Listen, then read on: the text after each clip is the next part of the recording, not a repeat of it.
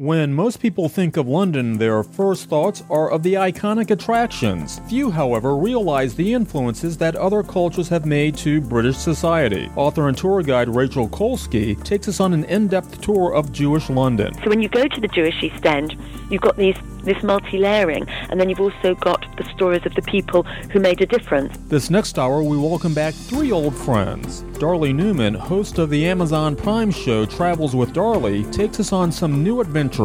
Best-selling author James Rollins uncovers new secrets in his latest Sigma Force thriller, The Demon Crown. He also shares a great scuba diving location. Finally, our good friend and favorite historian Stan Ellsworth takes us along on his Harley-Davidson to uncover more of America's past. Seeing what America is and how many different faces really make up the American family, and finding out that underneath all the stuff that you can say, well, this makes us different, is one heartbeat. Join us as we discover secrets, adventures, and cultural heritage on World Footprints with Ian and Tanya Fitzpatrick.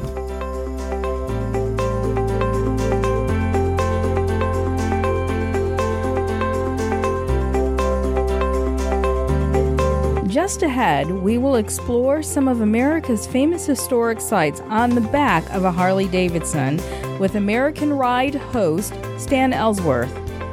We'll also talk to best-selling author James Rollins about his latest international thriller in his Sigma Force series, The Demon Crown. James also shares one of his favorite scuba diving discoveries. We welcome back adventure traveler and television host Darlie Newman, who shares her journeys and misadventures on her Amazon Prime show Travels with Darlie. Plus, we will enjoy a taste of Cabo San Lucas and the island of St. Martin in the coming hour.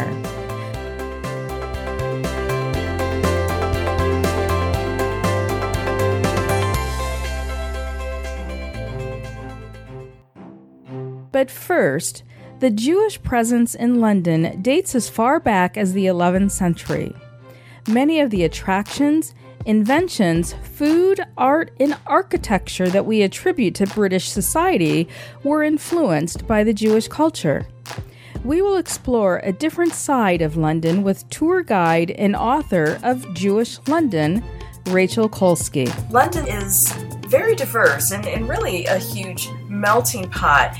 Is that what inspired you to create this guidebook, Jewish London? Firstly, you're absolutely right. London is a melting pot, although, of course, curiously enough, the term melting pot always tends to be linked to New York, in the States, rather than London. We don't tend to use the term melting pot. I've never really understood why, but London today, the word that the phrase that tends to get used a lot in Britain is multicultural, although that term has been not everybody warms to it, but there's absolutely no doubt about it. If you go to London today, just sit on a tube, amble down a street, basically almost every accent or language you hear will not be English. It's absolutely quite amazing. And the other thing that I've noticed as I have got a little bit older, I've just reached the big O, and I'm now officially a concession. I'm embracing it. I'm loving it. But one of the things I've really noticed is how odd I feel and how out of place I sometimes feel, because I'm older and I'm English, and I've only ever really lived in London. I only haven't lived in London when I went away to college, and even then I went to another big city in the northwest of England called Manchester. So I'm an urban girl, and that is the main difference one notices when you come to London now. It's so international and it's so young, which is great. There's an amazing energy in London, a different energy to New York. People always talk about New York's energy, but London is buzzy, and it's buzzy now 24/7. We used to always say that about New York, but there's something going on every hour of the day in London. And the notion of being interested in different cultures and the different heritage of the different immigrant groups, that is becoming much more, the interest in it is becoming much more noticeable. So, for instance, I've been guiding now for nearly 20 years. I'm a librarian by profession, but I started guiding as a hobby. I enjoyed the studying. I started doing it in my spare time, at weekends, days off. And then I left work around 10 years ago. When I started out guiding, I was one of the very few guides who did tours of the Jewish East End, and the Jewish East End then was a little bit down at heel. People often weren't quite keen to come because they couldn't get a frothy coffee or a croissant. I'm talking about even the very late 90s, very early 2000s. No frothy coffee. I don't want to go. It's a little bit edgy. But since then, that area, and we'll probably come back to that later in the conversation, I hope, that area, the Jewish East End, Spitalfields area, just to the east of the city, has become, I consider, to be one of the top 10 places to go in London when people visit. Like I say, I'll come back to that. But also, there's a growing interest in other immigrant groups as well. So, for instance, Brixton, where there was and still is a very considerable Caribbean community, dating typically from the 50s and 60s. I take a lot of groups now to Brixton. And again, 20 years ago, 15 years ago, 10 years ago, Brixton's reputation was such that why would you go? I mean, you just wouldn't want to go. You wouldn't want to explore it. It was a little bit too edgy. You felt a little bit out of your comfort zone. And Brixton now, absolutely. I've taken groups around West Ham, which is a very Bengali area. Like some of the streets are 95% Bengali, and they're areas that people, if you typically don't live in that area, it's not your community. People are really enjoying exploring and discovering other areas of London that are new to them with very distinct immigrant groups. And I think that's all to the good. That's all to the good. Yeah, I mean, you reminded me of a couple of things when I lived there. When I think about the East End, I think of the show EastEnders, yes, okay, yep. Which is shown here in the States on PBS at times. But Brixton also, Brixton reminds me of Harlem, New York, and Harlem has gone through a renaissance.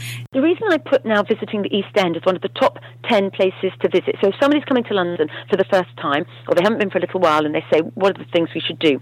I'll always put on the East End. And the reason I do that is because the area just east of the city was where historically there have always been different immigrant groups making their home there. So if you go back hundreds and hundreds of years, the Flemish, from Belgium were there. And then the French came in the late 17th century, fleeing persecution. Then the Irish came, and a lot of them lived in East London. They were building the docks or building the railways, building the canals, and they lived near where they worked. Then in the 1700s, before the Irish, you had a lot of Germans coming over, and that continued well into the 19th century. And then, of course, you have the Jewish community, which is a story in itself, because after having been expelled, they came back in 1656, and the community gradually grew and grew and grew. And then in the late 19th century, when so many of them had to flee the pogroms and persecution in Russia, Poland, that's when those Jewish refugees joined a very established Jewish community that had, built itself up and broken down a lot of the civic disabilities. And so in the late 19th century, you had this massive wave of immigration coming in, but they came to a London where the Jewish community that had already been established a little bit could look after them, and help them. In the 1940s, after the war, you get a new group of immigrants coming into the East End, the Bengalis, the Muslims, and they began to grow from the 40s and 50s, then mostly male, and then from the 1970s, women and children joined them because of the civil war in East and West Pakistan. And then another big group, a considerable group, I should say, coming in the late 20th, early 21st century will be the Somalis. So when you go to the East End of London, there are so many different themes you can look at, because you can follow the story of the Jewish journey, and you can weave in the stories of the other immigrant groups. They came and they went, and there are buildings in the East End which have been used by different immigrant groups. You can find one of the key buildings on Brick Lane is a building that was built as a French Huguenot chapel, Protestant worship. Then it became a synagogue, and then when the Jewish community moved away, the Muslim community had grown, it became a mosque. So you look at one building, and you've got the story of three very different immigrant groups woven into that one corner building on Brick Lane. And you've got other buildings like that as well. So you can go to that area and experience that Jewish journey, but also not ignoring, you can't ignore the other immigrant groups as well. But of course now you've got a whole new immigrant group coming in, and those are the young people, whether British or from Europe, and they like to live in the East End because it's so close to the city or the Docklands where they work. Plus, London, it's like an inversion of housing inversion. So when my parents were getting married, they all wanted to move to the suburbs, semi-detached suburbia. Then my generation, we wanted not so much to go to suburbia, we wanted urban suburbia. I suppose you'd think, I've been told I'm a Brooklyn Heights girl, so that will give you. So hopefully, you might understand. Then my spiritual home is Upper West Side, right. But where I would end up living would be Brooklyn Heights. So that my generation were very much what I call urban suburb people, and then the generation below me, they want to live as close to the centre of London as possible. They want to live close to where they work, and then what's grown up around them is just this massive, eating, drinking, nightclubs, doing things, buzziness. So when you go to the Jewish East End, you've got this multi-layering, and then you've also got the stories of the people who made a difference. I'm a social history person, and I'm always looking for what I call the human stories behind the buildings. So I look at a building, I'm walking around a street, I'm looking at buildings, and I'm always thinking, who lived there, who worked there, who died there, what happened in that building? And you can build up this wonderful web of stories of people. Sometimes the buildings don't exist anymore. Sometimes there's just an empty space. And when I'm with my groups, my job is to show them that empty space, but paint the picture of what was there, tell them what the building was like, what was there, and who came along and what happened there. But when you weave the story while you're standing there, there are these notions of recognition. When I mention an organization that everybody's heard of, but they had no idea who founded it, why they founded it, where they founded it. And so it gives another dimension to things that they know of on their day-to-day life, perhaps, but now they actually can see where it all began. You're listening to World Footprints with Ian and Tanya Fitzpatrick. We're talking to Rachel Kolsky about her cultural guidebook, Jewish London. We asked Rachel about the lasting contributions the Jewish community has made to British society. That's what I always hope when people read the book, Jewish London, that as they read the book, go on the self-guided walks, read the features, that they get an idea of actually how much the Jewish community, how entwined the Jewish community is into the community as a whole. There's so many people, go around a high street and go to Tesco's, which is one of our big supermarkets, one of our big food supermarkets. It also does close now, but that was started by a Jewish gentleman. He was born in London, but his parents were immigrants, and in fact there's a plaque on his home, and we included that in the book. So things like that. Marks and Spencer's, which is a very famous clothing store and food store in London. But Michael Marks was an immigrant, and came over to the northwest of England and set up a market stall, and it just took off.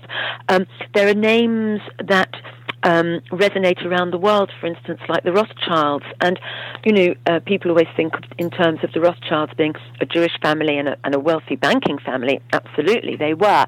But they gave back so much to the community. So you walk around maybe the East End, and you'll see a block of flats that was built as affordable housing for the working poor, not the down and outs, but the industrious poor, as they were known. And that was a housing initiative by the first Lord Rothschild. There were lots of charitable endeavours by the Rothschild ladies, and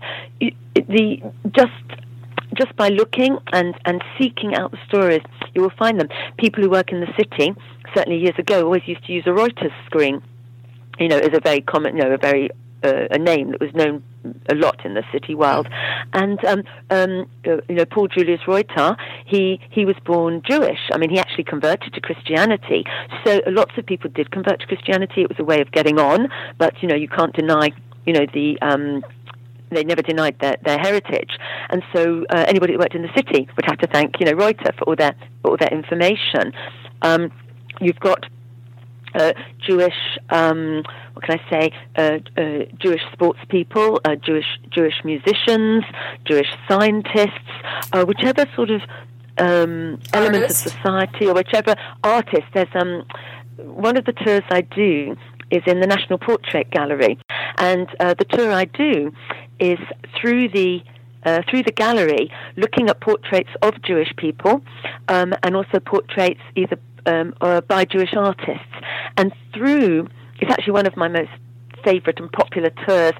Through looking at the portraits of people, you actually get the story of the Jewish community in England. You get the story, you start with an economist, David Ricardo. Well, David Ricardo in economics is very well known to people in the economics world.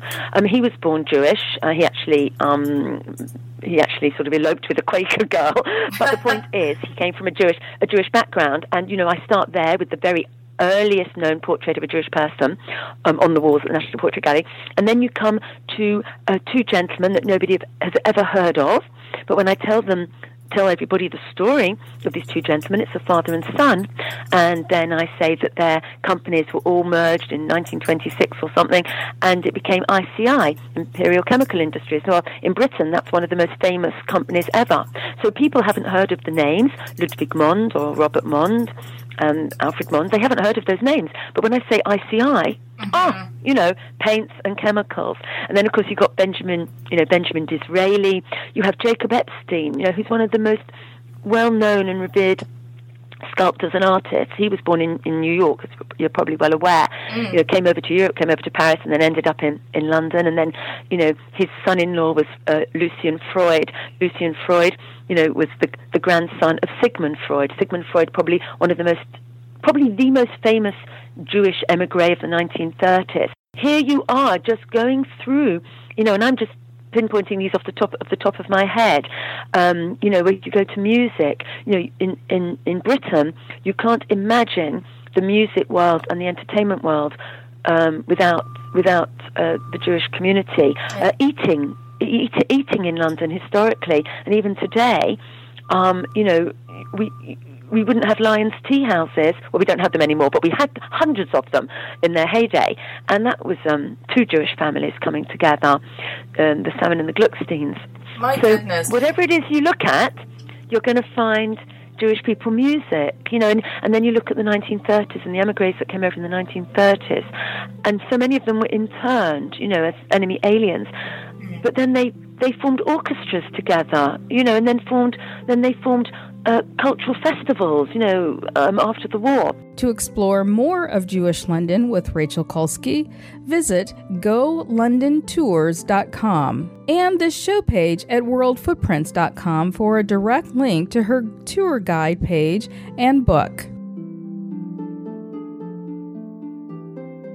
In this destination spotlight, we learn about the Aquarium of the World, Cabo San Lucas, during our visit to the Adventure Travel Expo. Cabo is located in the Baja Peninsula of Mexico, which is amazing because we actually have two converging oceans. The Sea of Cortez, which is warm and a turquoise color, and the other side, which is the Pacific Ocean. It's a little more colder, it's a little more wild, but it's a combination of both oceans. Actually, the landmark in Cabo San Lucas is the arch, the rock formation, which is there. And we have the Lovers Beach on one side, which is in the calm side, and in the Divorce Beach, which is in the wild side, which is amazing, right? It's kind of like a combination of both, like the feeling of it.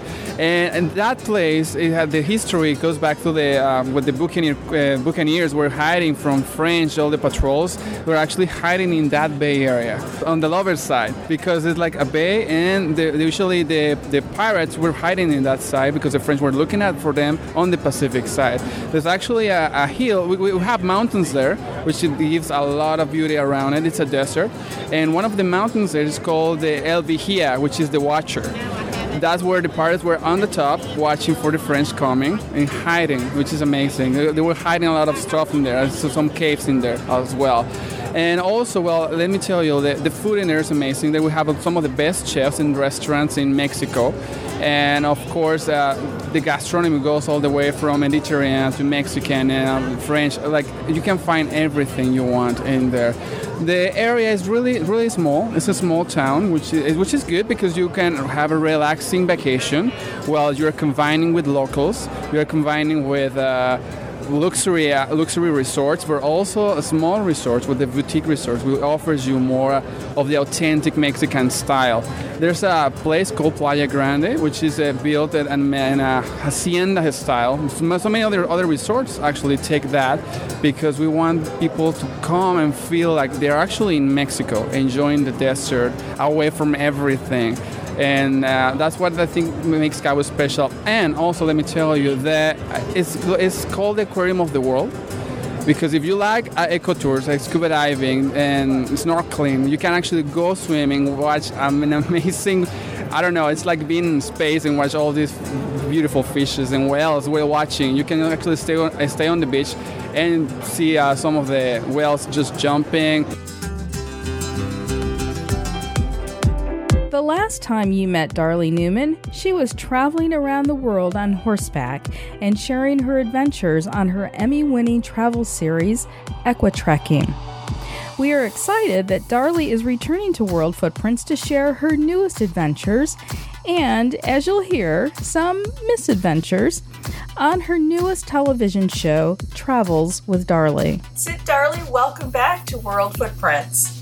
Thank you, Tanya. It's great to be back. So tell us, what's going on in your world today? What has your focus? My focus has been traveling the world as usual, but doing it with locals for a new series, Travels with Darlie, and gone everywhere from Martinique to France to Wyoming as of late. So really trying to experience a lot of different things and showcase different cultures. Mm-hmm. You know, we've always known you as a travel show host. We first met you when you started your Equitrekking series. But how did these great adventures actually start for you, and when did the travel bug actually bite you?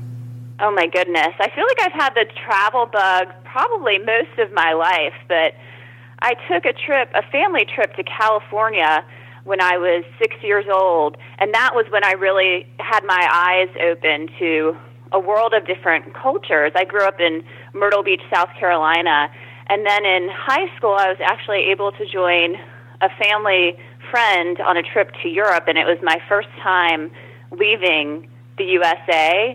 And I think we all, when we've traveled abroad for the first time, it really can be a life-changing experience. And that, just going to Europe and you know, being in France along the coast and going to Italy and trying that great Italian food for the first time, it just made me want to continue to kind of experience new things. And I've just wanted to travel and tried to do so ever since. So what has been, throughout your travels, what has been your most transformational travel experience? I feel like I've had a lot of transformational travel experiences.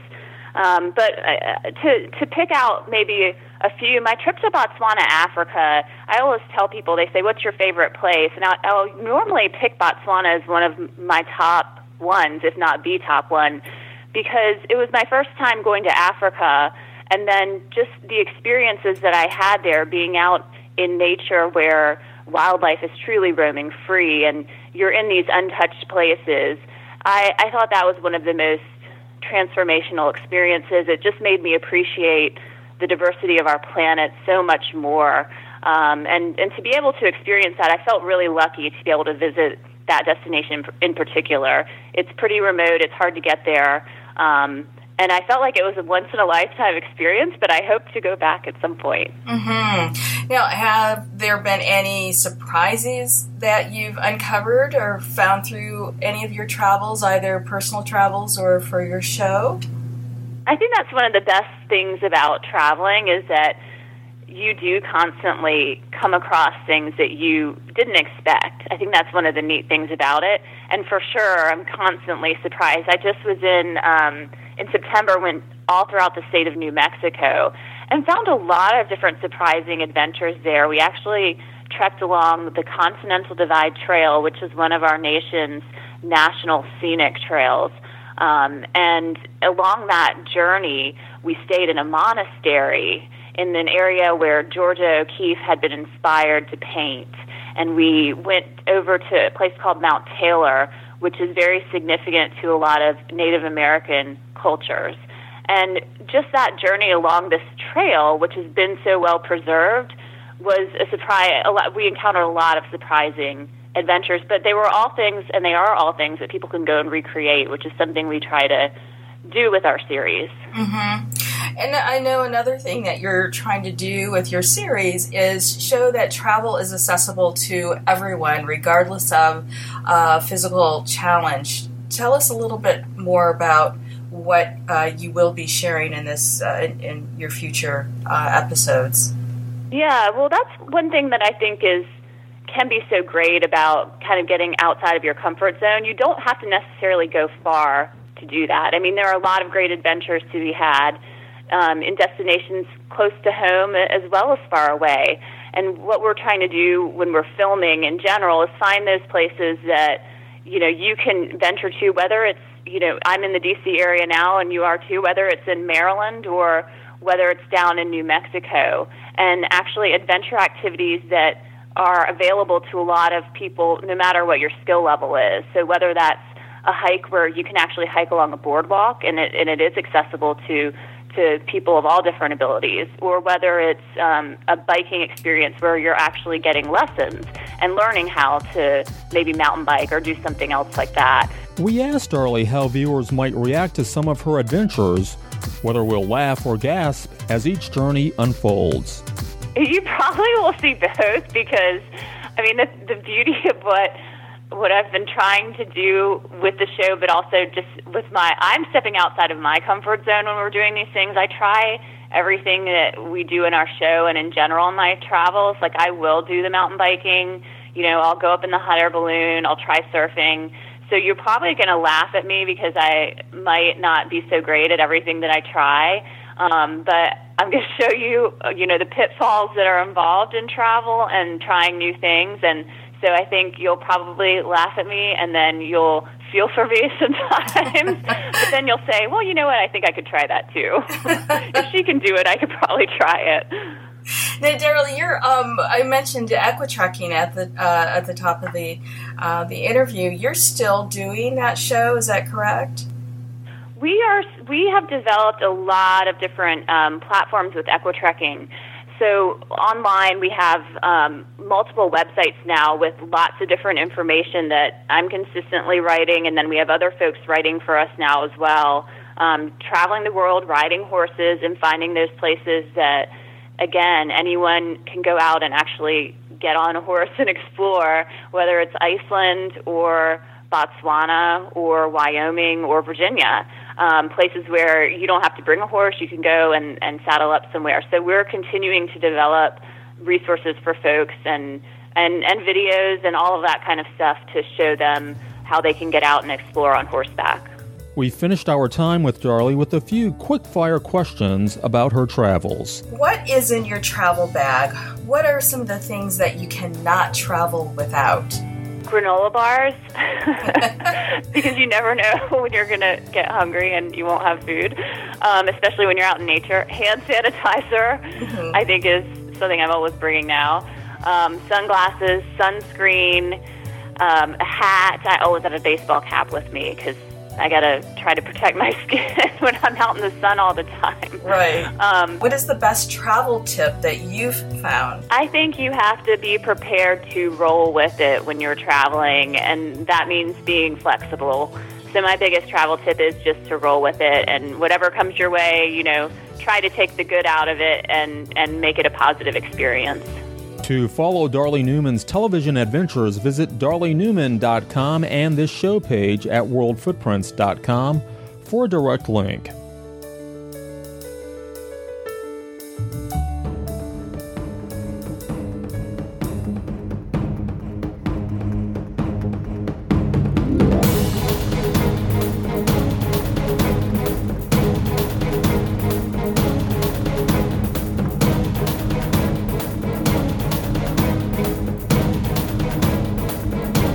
You're listening to the award-winning World Footprints with Ian and Tanya Fitzpatrick.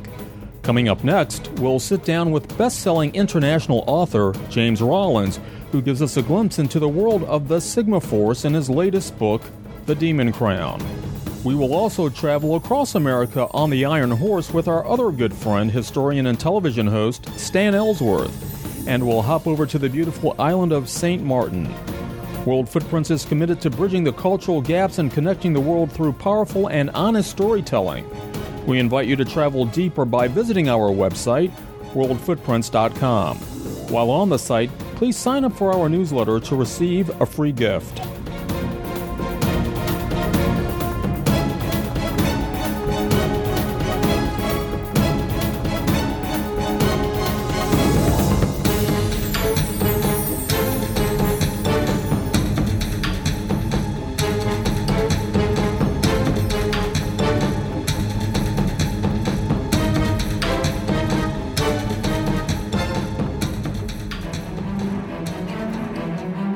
James Rollins is a #1 New York Times bestselling author of international thrillers translated into more than 40 languages. The New York Times has lauded his Sigma series as a top crowd pleaser, and People magazine says that the Sigma Force novels are the hottest summer reads. In each novel, James unveils unseen worlds, scientific breakthroughs, and historical secrets. He returns to World Footprints to share what hidden secrets are unveiled in his newest Sigma Force novel, The Demon Crown. Spoiler alert, James gives us a hint about his next Sigma Force novel. It seems like we just spoke to you, just a few months ago, and we talked about The Bone Labyrinth. Exactly. That's the problem with doing 2 books a year. I sometimes feel like I'm overstaying my welcome. No, you're always welcome here. Now, The Demon Crown is your 13th Sigma Force thriller. Remind us who the Sigma Force is and what threat they're facing now. Well, Sigma Force is they're former Special Forces soldiers that were drummed out of the service for various reasons, but because of special abilities or aptitudes or intelligence, DARPA, which is the Defense Department's research and development agency, secretly recruits them, retrains them in various scientific disciplines, basically to become covert operatives, field agents for DARPA. And the team basically protects the globe against various emerging threats. But as I described them, the most apt term is they're basically scientists with guns. And also in this particular book, they seem to cross the globe quite a bit. What destinations are you featuring in this 13th adventure? The book opens in Hawaii. Unfortunately, there's a sort of a biological Pearl Harbor attack that occurs, so you're not going to get a lot of rest and relaxation in my Hawaiian vacation. This dangerous species is released across Hawaii. People begin to die. It appears the only way to stop this is to nuke those islands. So Sigma Force has to figure out, where the species came from and try to find a way to destroy it. But also, we traveled Europe. I did a little bit of research in Tallinn, Estonia. That's on the Baltic coast. Mm-hmm. And there's also a Polish salt mine, going back to my Polish roots. And I'm curious, through your travels, is there something that may inspire, like a new storyline that may take you in a different direction than you were actually planning? Has that happened to you? Oh, definitely. It happens all the time. I'm notorious for walking up to a townsperson or villager and say, hey, tell me something about your place that nobody knows about. Tell me a secret. And oftentimes they will. And sometimes what they tell me is quite shocking. And I love then folding that into one of my novels. Even in this story, I was at this Polish salt mine, and it's a beautiful salt mine, and they've actually carved all the walls out into these beautiful religious sculptures. And I found out the fact that the lower levels have been flooded, and that there's beautiful statues buried drowned underneath the water, and that there's crypts that nobody's ever been to. So of course, me as a thriller writer, I'm going to go down there and blow things up. So there is actually a lot of truth that's kind of interwoven in your fictional storylines. Try to be as authentic as I can. At the end of all my books, I have a sort of a what's true, what's not section where I pull aside the curtain and let people know exactly how much is real. But I also leave some breadcrumbs, so if there's any topic that interests them, whether it's the history or the science, hopefully I'll leave them a few breadcrumbs to follow. Is there anything that surprised you significantly when you were doing your research for this book? Any tidbits that you thought, oh my goodness, I had no idea. Yeah, actually, there actually is. I was reading, talking to this gentleman, and I've had like 5 entomologists on like speed dial for this book because it deals with insects, and but also venomous creatures. And so I was talking to this one gentleman. He was telling me about this new drug that's very popular in India, and that is cobra venom, powdered cobra venom. Apparently, that venom has some type of euphoric effect besides being toxic, but that there actually is snake dens, similar to opium dens of the past, where rather than getting powdered cobra venom, you will actually get bitten by cobras, so that you go into this sort of euphoric, toxic high. For me, I'll take a beer. Thank you very much. I know that you also have come to my neck of the woods, Washington, D.C., and D.C. and the Smithsonian is featured in this book. Talk a little bit about that. I've gone to the Smithsonian many times because Sigma Force is headquartered there. So I've spoken to different regions and to librarians and to museum curators trying to get some like little tidbits. And I found out that the founding of the Smithsonian has some great mystery surrounding it. Now, the Smithsonian was named after a British chemist and geologist named James Smithson, hence the Smithsonian. But there's some mystery surrounding this fellow. When he died, he left his fortune to the U.S. He never told anybody he was doing that. It was only discovered when they read his last will and testament. Yet this gentleman never set foot in the U.S. Yet he left his fortune to us. Why? And then during the Civil War, there was a mysterious fire that broke out that seemed to particularly target this gentleman's heritage and wiped out his field books, his research papers. So that's why very little is known about James Smithson, the scientist, because it was destroyed during that fire. Even more of a mystery is that Alexander Graham Bell, inventor of the telephone, 80 years after this gentleman died, he snuck across Europe, went to Italy. He lied there. He told everybody that Theodore Roosevelt sent him. Not true. He bribed officials. Then on a snowy New Year's Eve in 1903, he broke into James Smithson's tomb, secured his skeletal remains, put it in a zinc coffin, took it back to the States, where those remains are now interred at the Smithsonian Castle. We mentioned this is your 13th Sigma Force thriller. How do you continue to come up with fresh storylines for your Sigma Force guys? Well, if anything, I've got too many ideas bouncing around my head. I'm like that cat that chases that little light bouncing around the room. That's me with ideas. I've always got my antenna up for that next idea. I'm looking for that historical mystery. I'm looking for that science that makes me go, what if? Where's that headed? I'm looking for exotic locales to crash those two things together. Like I mentioned, I like walking up to people and telling them, tell me a secret about your place, or calling a scientist and say, hey, look over your shoulder. Tell me what you're working on right now. Because I want that ripped from the headlines authenticity to my science. And again, sometimes they'll tell me things they would never put in print, and they just become great fodder for future novels. Mm-hmm.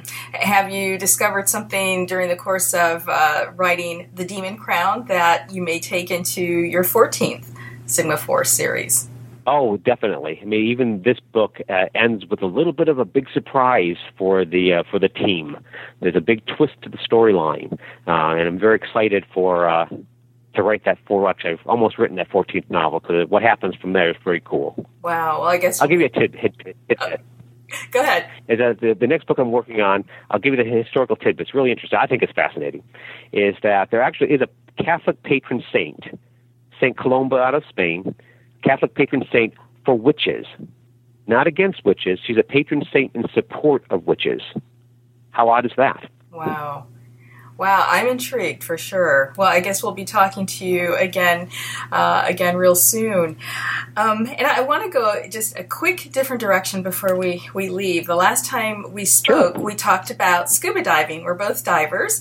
And so I'm curious if you have discovered any new dive spot. Where have you been recently? I just came back from Fiji. Have you ever been to diving in Fiji? Is beautiful. Some places have been they're crowded. They've been they've been polluted by other divers. To me, Fiji is I was just shocked how beautiful it was there. To follow James Rollins' literary adventures, visit jamesrollins.com and this show page at worldfootprints.com for a direct link.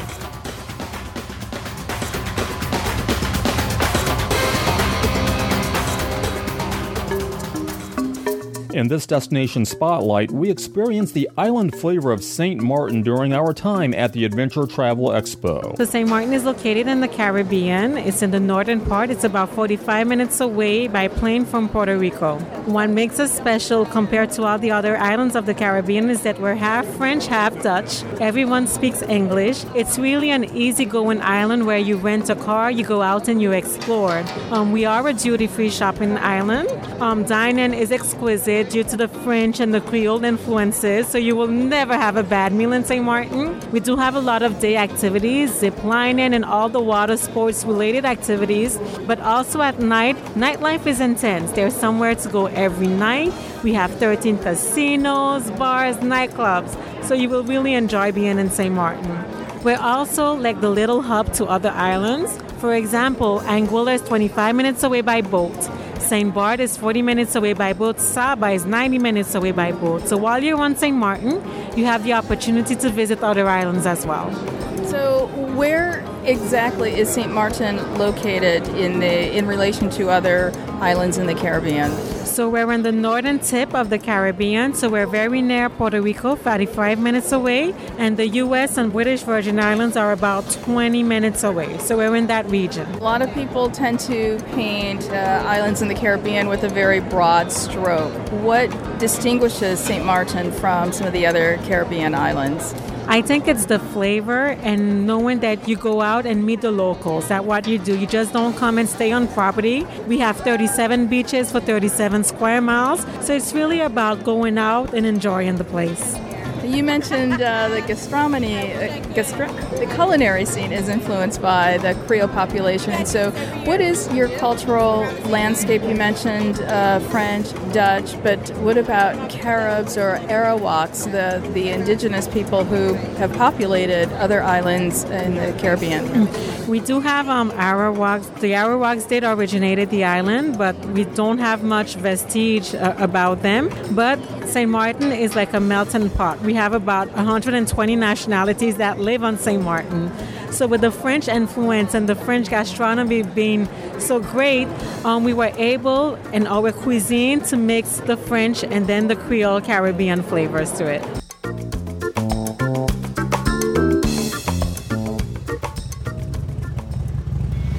One of the foundational stories that we share on World Footprints is the collective history we all share. Our old friend, American Ride television host Stan Ellsworth, shares American history from the back of his Harley-Davidson. Just as the old settlers discovered America on horseback, Stan hits the highway to uncover the landmarks of American history on his iron horse. Welcome back, longtime friend Stan Ellsworth. Tanya, it's great to be back with you. We've bumped into each other a lot over the years, haven't we? We have. You've been on our show a few times. We've been on one of your shows. We've broken bread together. Great. Yeah. What's going on in your world? What has your focus now? You know, American Ride is going through some changes, which is kind of great. We're going to be on a larger network. I can't say now, but keep your eye on social media. We'll be launching probably in the fall. And we're also going to be carried overseas, which will be neat. Oh, my. Domestically, we've got a new YouTube channel. It's called History in the Highway. You can't go too far away from Yarwich Yar. You know what I mean? and so we talk history. We talk bikes. In fact, we just did a big shoot out at one of the largest Harley-Davidson dealerships in the western United States, and it was a lot of fun. So we're kind of, getting back to our roots, cutting it down to the basics. We talk motorcycles, we talk history, and we're going to start talking, like looking at current events through the lens of history, kind of as we always have. But we'll discuss things like divisiveness, which again, that always makes me sad that there's so many that instead of trying to find common ground, do their best to push away and just stoke the base rather than unite Americans.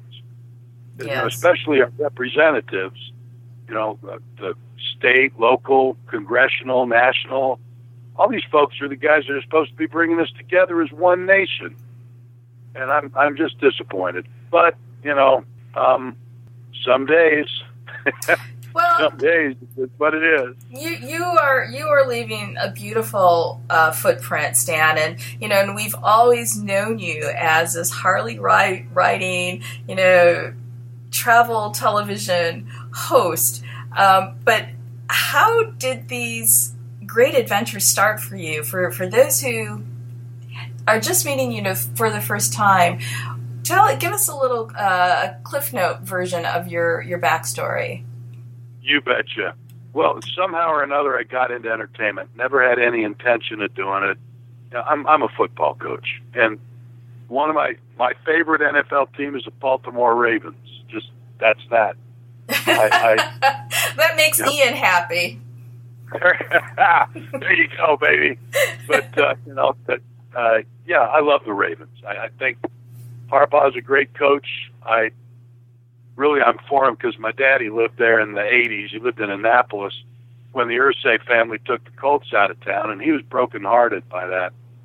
So when Art Modell moved a new franchise in, I just adopted him for my dad. Mm-hmm. And I think they had one of the best linebackers that's ever played the game, one of the best leaders that's ever been in the NFL. Just a great man, a great gentleman. The guy grew up in hard times, and he admits that he's made some mistakes, and you see what the man has made of his life in spite of those errors and probably because of those errors. And I admire the hell out of Ray Lewis. I think he's one of the best stories, in football. So I love the Ravens. I love Ray Lewis. I think they're a great franchise. I think they're a great story. I have to represent my home team too. You played for my home team, the Detroit Lions, for a while. Yeah. There you go, the Lions, and we were no good, but boy did we have. And like they say, if you're any good in the NFL, your money works for you later in life. And I'm still out busting my hump for a dime or two, so I must not have been that good. But you're having fun. So you went from football to entertainment, and now we see you on all sorts of screens. Yeah, you do. I'm on the big, the little, the all over the place. And when I got into entertainment, I figured out if you don't make work for yourself, there ain't a whole lot coming your way. Mm-hmm. So I thought, what can I do that nobody else does? And I can talk history like nobody's business. And I've been riding motorcycles since big motorcycles, not little mini bikes. I've been riding Harley Davidson since I was about 13. I had a friend whose brother was called up and gone off to the Nam, and he had a new Sportster back then. And it was in that, metallic green, just cool as could be. And I asked him if I could ride it while he was gone, if I fixed it up, because he just put it under a highway, guardrail. And he told me if I fixed it, I could have it. So I fixed it up, and there you go. And the rest, as they say, Tanya, is history. Yeah. So through your travels, what has been the most transformational travel experience you've had? Honestly, going to Independence Hall and to Valley Forge might have been two of the most transformational things in my life. And it really, I think it honestly changed me. A lot of times, and I'm going to get all, down home, old-timey on you now. But when I was in Independence Hall, we're talking about the Declaration of Independence there, I could feel the spirit. And I will testify to anybody that the work that happened there, that's a special thing. That's the place where this freedom of religion, freedom of conscience, where governing ourselves really began, because up until that time, there was nowhere on earth that really occurred. And then that, I'm going to tell you, that's God's work right there. Mm-hmm. And then when we shot our Valley Forge piece, the folks that ran the program, we shot that as our pilot. And, it was cold. It was 14 degrees. That's chilly. But there was no snow. It just plain got too cold to snow. So we bring them back the footage, we cut it and turn it into our pilot episode, and they, the higher, the bosses up there, they watch it. There wasn't a dry eye in the room. They loved it, wanted to, we're going to do this show. You betcha we're going to do this American Ride. And then they turned to me and said, "But you got to have snow." Oh. And I'm not in charge of snow, fellas. That ain't I don't do that. I leave that to bigger people. But anyway, so when we were scheduled to get back into Pennsylvania, Maryland area, it wasn't until late September. And as you know, late September out there, that's warm. That's nice weather. Mm-hmm.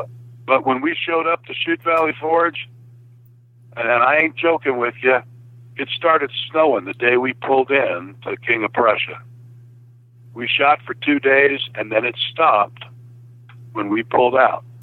Oh, my. And so I said to myself, this is so much more than something that I dreamed up to keep me off the street.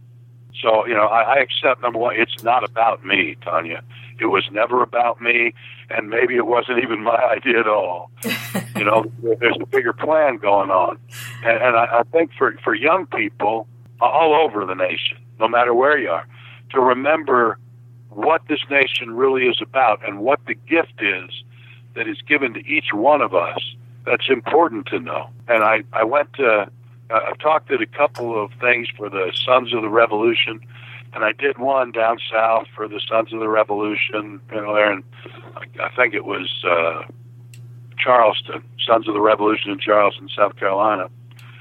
And there was this old minister of a evangelical church, and he came up afterward. He's the great grandson of a man of color that fought for the Americans.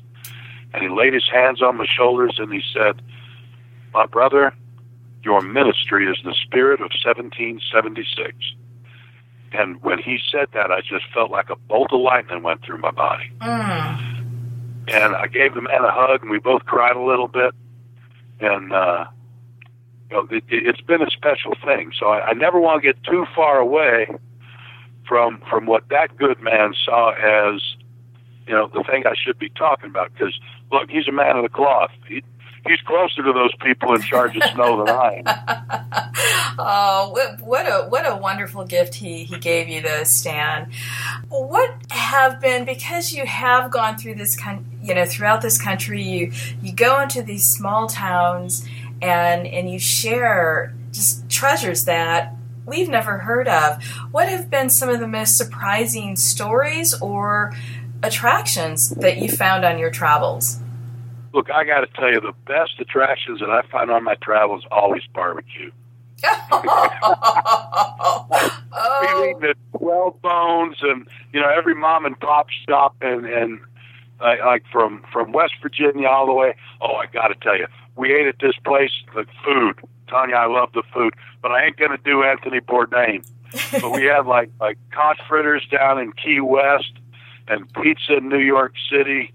And, there's just like every place, and clam chowder in Boston. I mean, wow.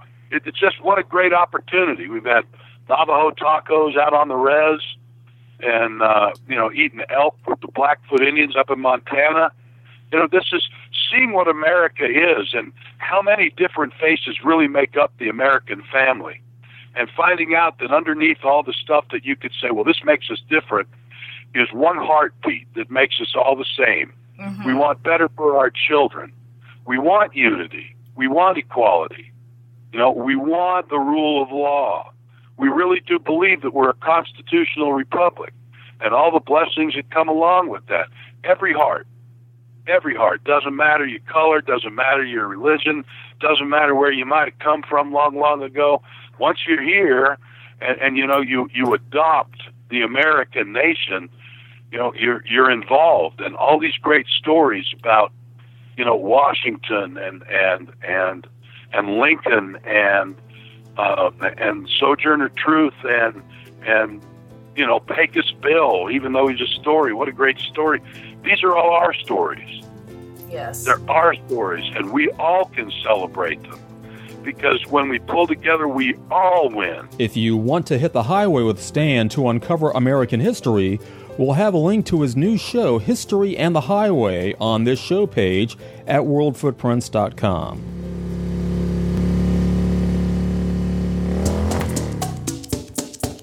This show has been a long time coming, but it was worth the wait because it was like a reunion of sorts with 3 of our favorite friends and guests returning, and a new delightful guest joining us for the first time and giving me a glimpse into my former home of London. And frankly, I love Rachel, and I could have spent hours talking to her, and just the insight she shared with London gave me a very new perspective on my old home. What was really exciting about London that you learned from Rachel this time? Well, I think just an appreciation that a lot of things that we attribute to British society were actually influenced by other cultures, like the Jewish culture. And it's always good to catch up with old friends as we did on this show, and one of those friends is Darlie Newman, who we cross paths with quite a bit here in Washington, and it's good to see her growth and progression from her PBS show Equa Trucking to now her online show Travels with Darlie, and as she embraces this new medium. And so it's always great to see someone take off in new and exciting directions as she is. As our listeners know, one of the things that Darlie and I share is our passion for horses, and she is so lucky because she combines 2 of my favorite things, horses and travel, and I'm sure 2 of her favorite things.